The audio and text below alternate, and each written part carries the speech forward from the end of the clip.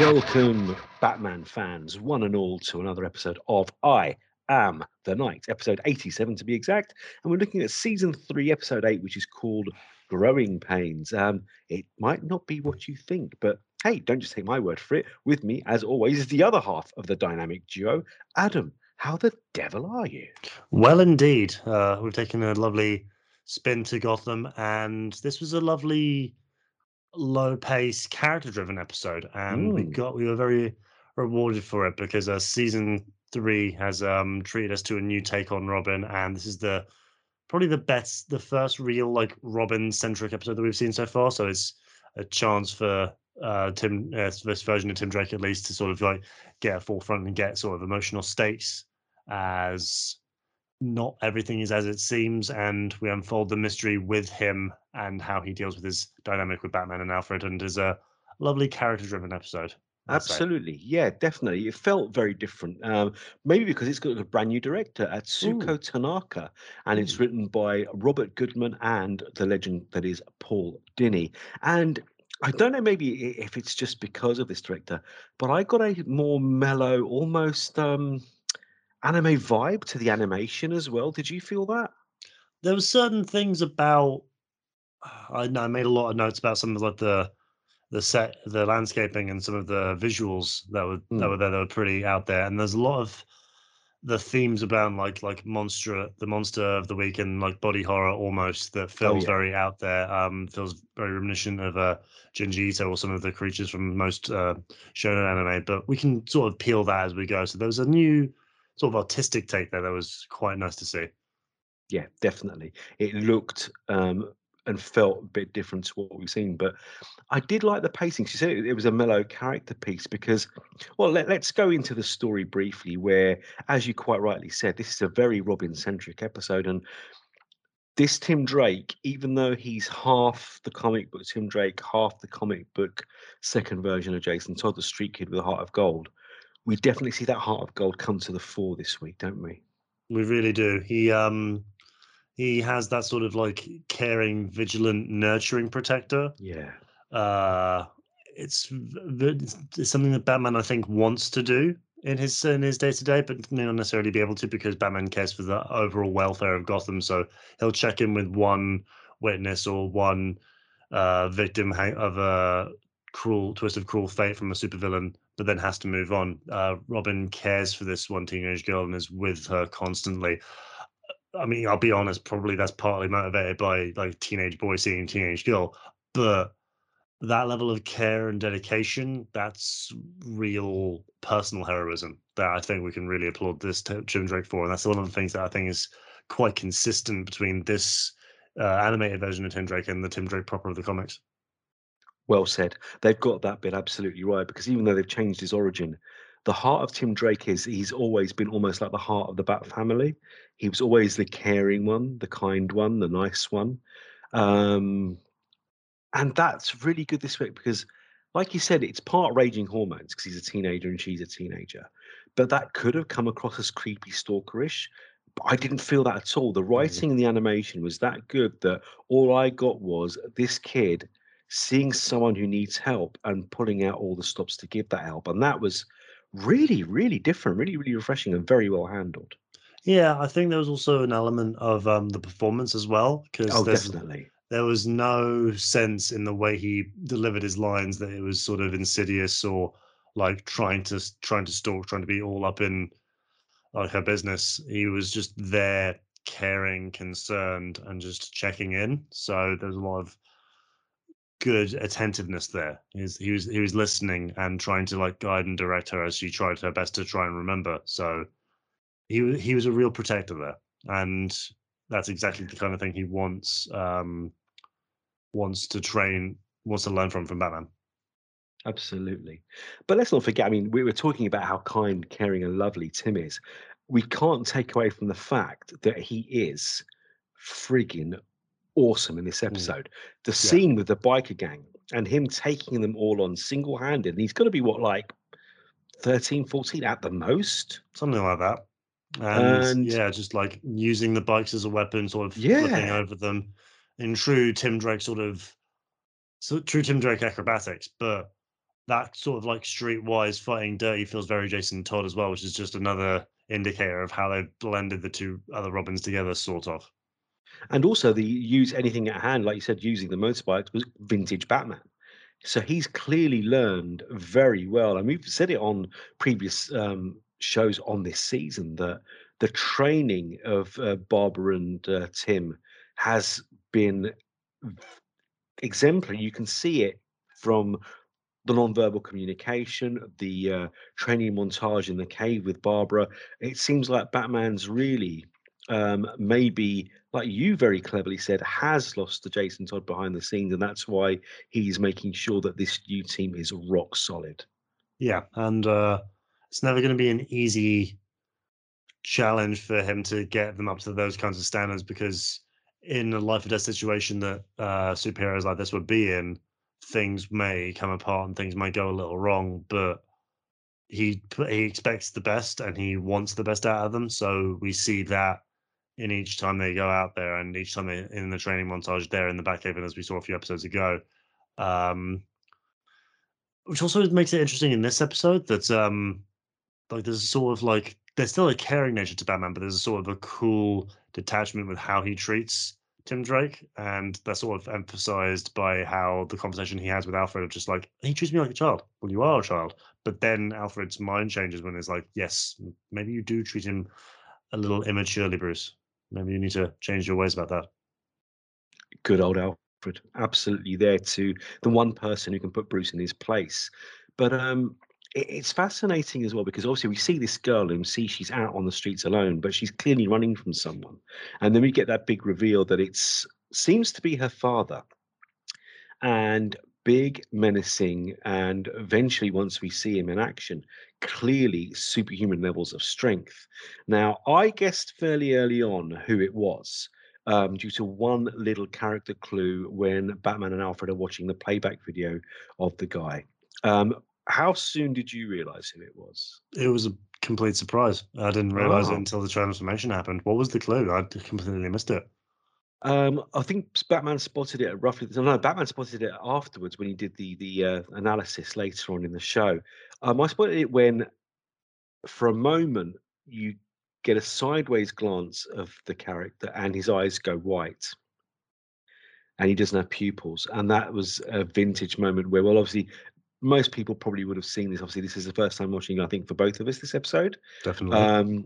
That the villain of the piece is Clayface, and the link to the young lady is absolutely brilliantly done. And something that I didn't realize has been aped slightly by the recent Harley Quinn animated series, where, well, the villain is Clayface, and part of him gets separated from him in his hand in the Harley Quinn episode, and his hand becomes best friends with Jim Gordon. It's absolutely hilarious.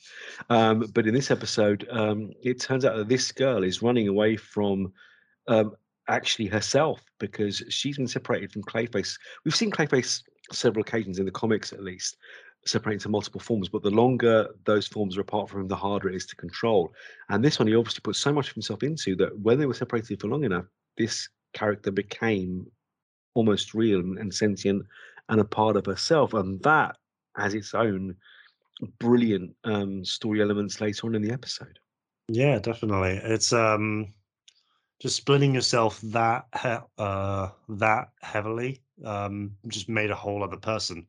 And I believe that this has happened like a couple of times. Like as you said, Clayface has split himself to create sort of like other versions of himself to sort of go out and do what has to. But the fact that she became a whole other person that wanted to be free, wanted to be apart from him, was it's kind of a scary sort of thing because it's like a weird take on parenting, but it's also a weird take on what makes a person, what makes someone real just because they didn't have like a full life and they were just made suddenly, like the whole ethics of like cloning and other stuff like that. So yeah, it's big philosophy sort of wrapped up in Saturday morning cartoons, which is something that this series has been doing very well for as long as we've been watching it, at least.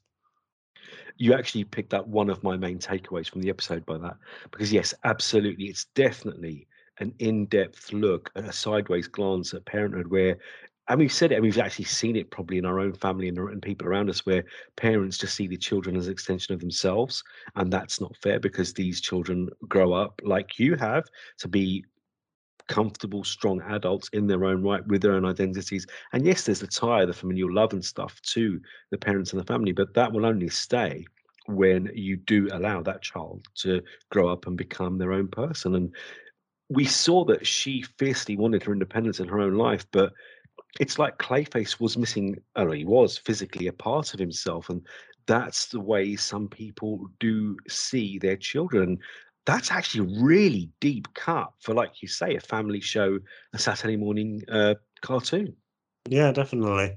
I think it's also an interesting look on parenting because it's also contrasted by how Batman handles his relationship with Tim, because we get sort of the opposite almost. We get a sort of hands off, cool, wary detachment, but still sort of a proactive care there. We get Bruce trying his best to sort of be a protector, but sort of let him do his own thing. But listening enough to be there to care and have attention. So there's that tension there, but also the tension of like you still need to have a lot to learn. You need to defer to what I have to say, and I will keep you in this. I'll keep you in the straight and narrow, but I'll let you still be your own person and make this call to protect this kid. So neither neither method is necessarily right here, but that's why it's such an interesting look and an interesting character study. And two completely opposite sides of the coin, as you quite rightly said. I mean, one thing I did notice, and again, even though this is very heavily a Tim centric episode, the moments we do get with Batman, a vintage Batman, like I saw a hint of him knowing it was Clayface again when I did, when he saw the sideways glance and the eyes went. But he actually wanted to find out, I think, not just for the sake of this guy's big, this guy's mean, this guy could hurt this child, but also to protect him, I felt. Mm, And when he was going through it and doing the detective work, there's some really brilliant moments in animation and slightly little noises that Kevin Conroy makes in his voice performance, where you can actually see Batman working things out.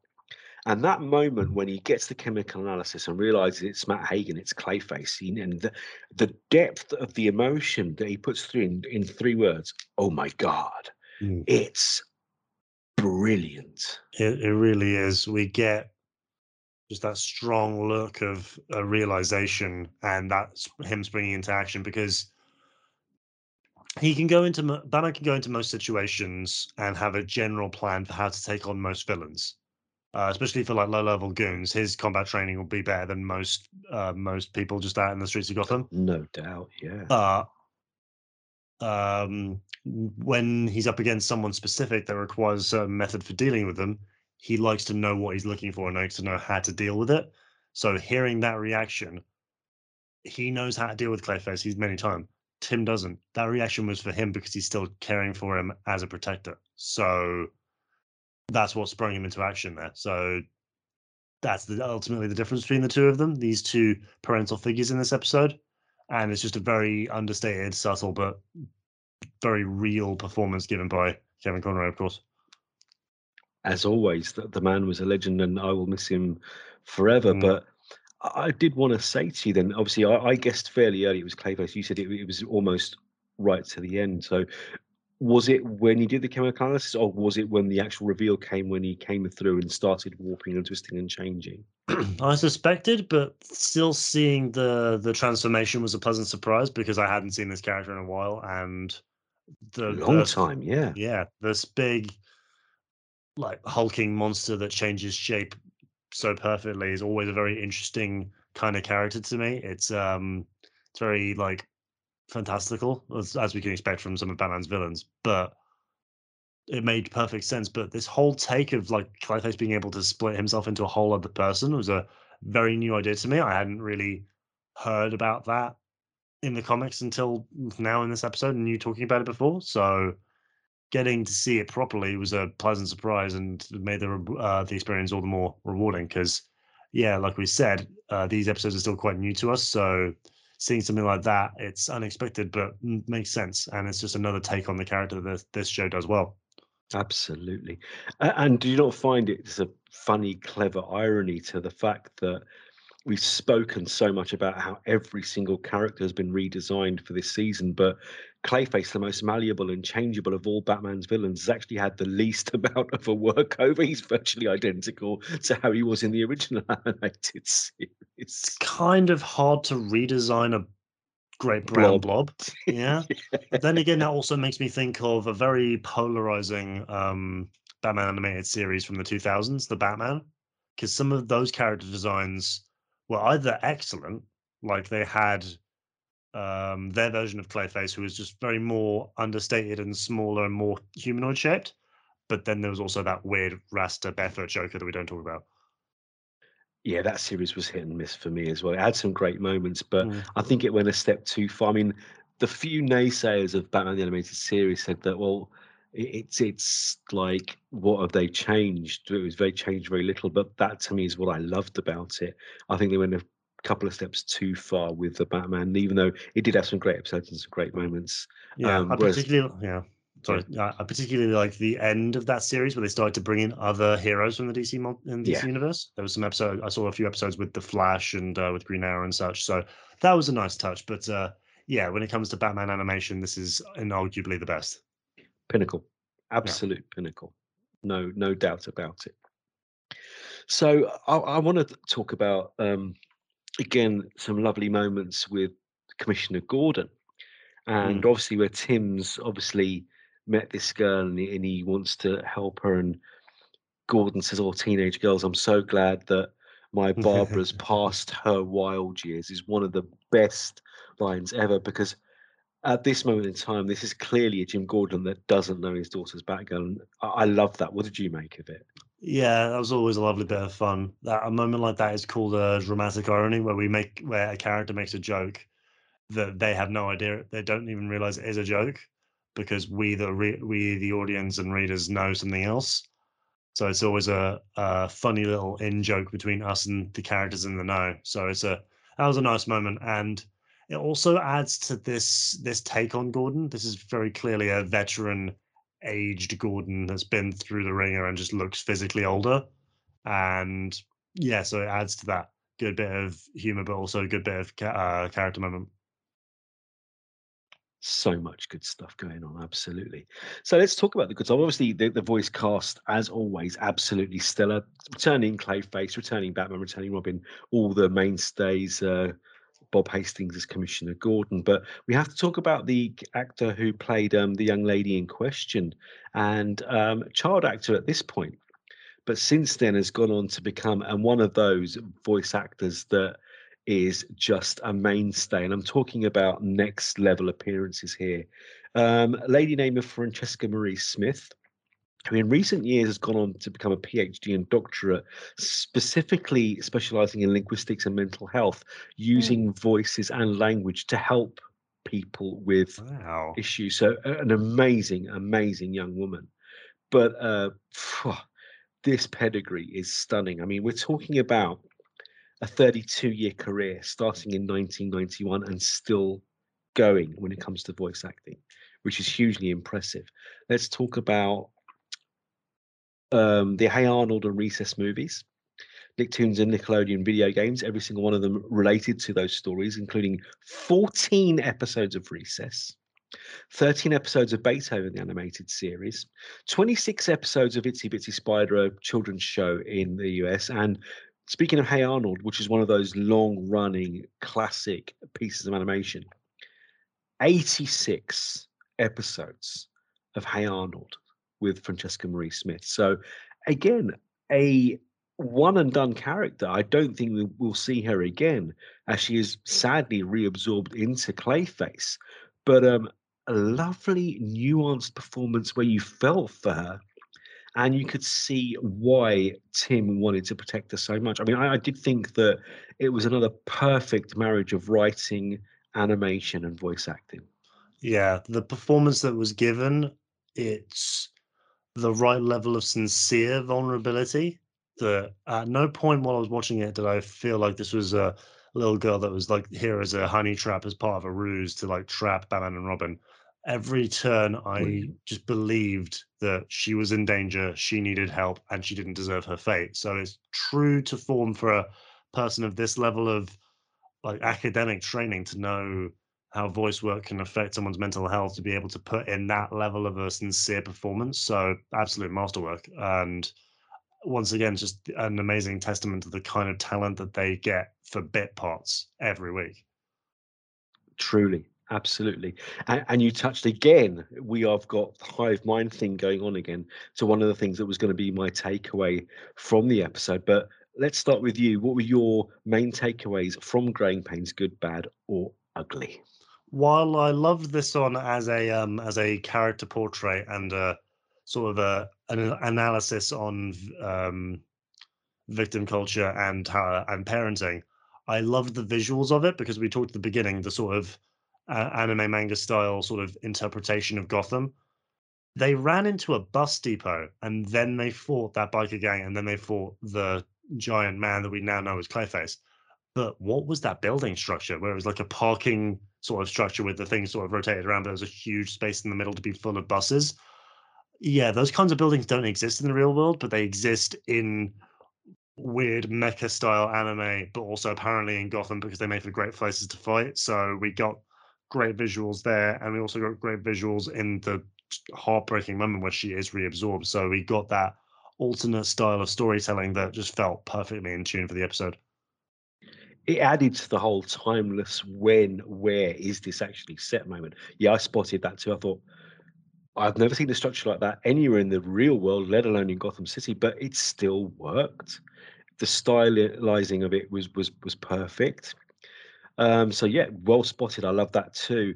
My take was obviously we've spoken about one of them role, the whole parenting thing, but you touched on it again with the whole thing is you half expect with most shows where there's some innocent victim that they are going to drop the other shoe and turn out to be the villain. Yes, it was, but didn't want to be, didn't know it was, and just wanted a life. And that was a fantastic turnabout. You expected the betrayal that this kid would do Robin in.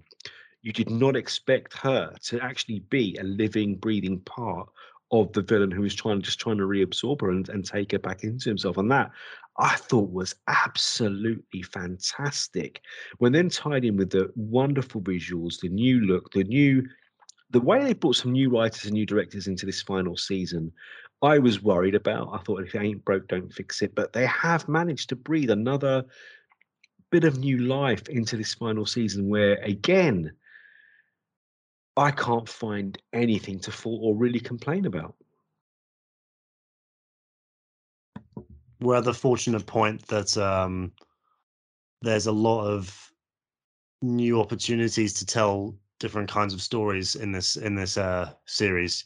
There's been so many different tonal changes throughout this season alone, let alone the whole and the animated series as a whole. We've had like deep philosophical like moral tales in episodes like this, but then we've had the silly stuff of the Joker trying to get screwed over by mob bosses that put his face on fake dollar bills. We've had Funny, fun and yeah. silliness into like serious thought pieces. So as long as they were able to get well seasoned storytellers to behind it, they can tell whatever kinds of stories they want.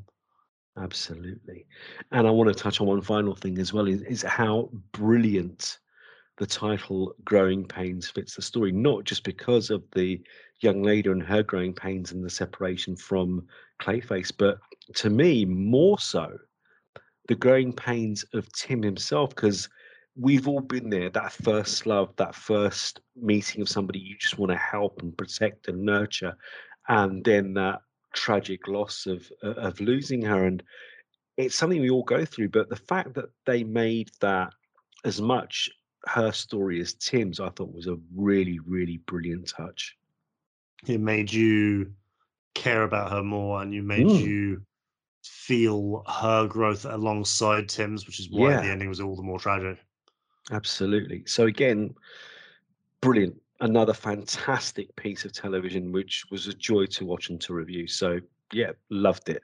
Um, More, please. More please and more soon. There's still plenty for us to talk about here on this DL podcast of ours, isn't there?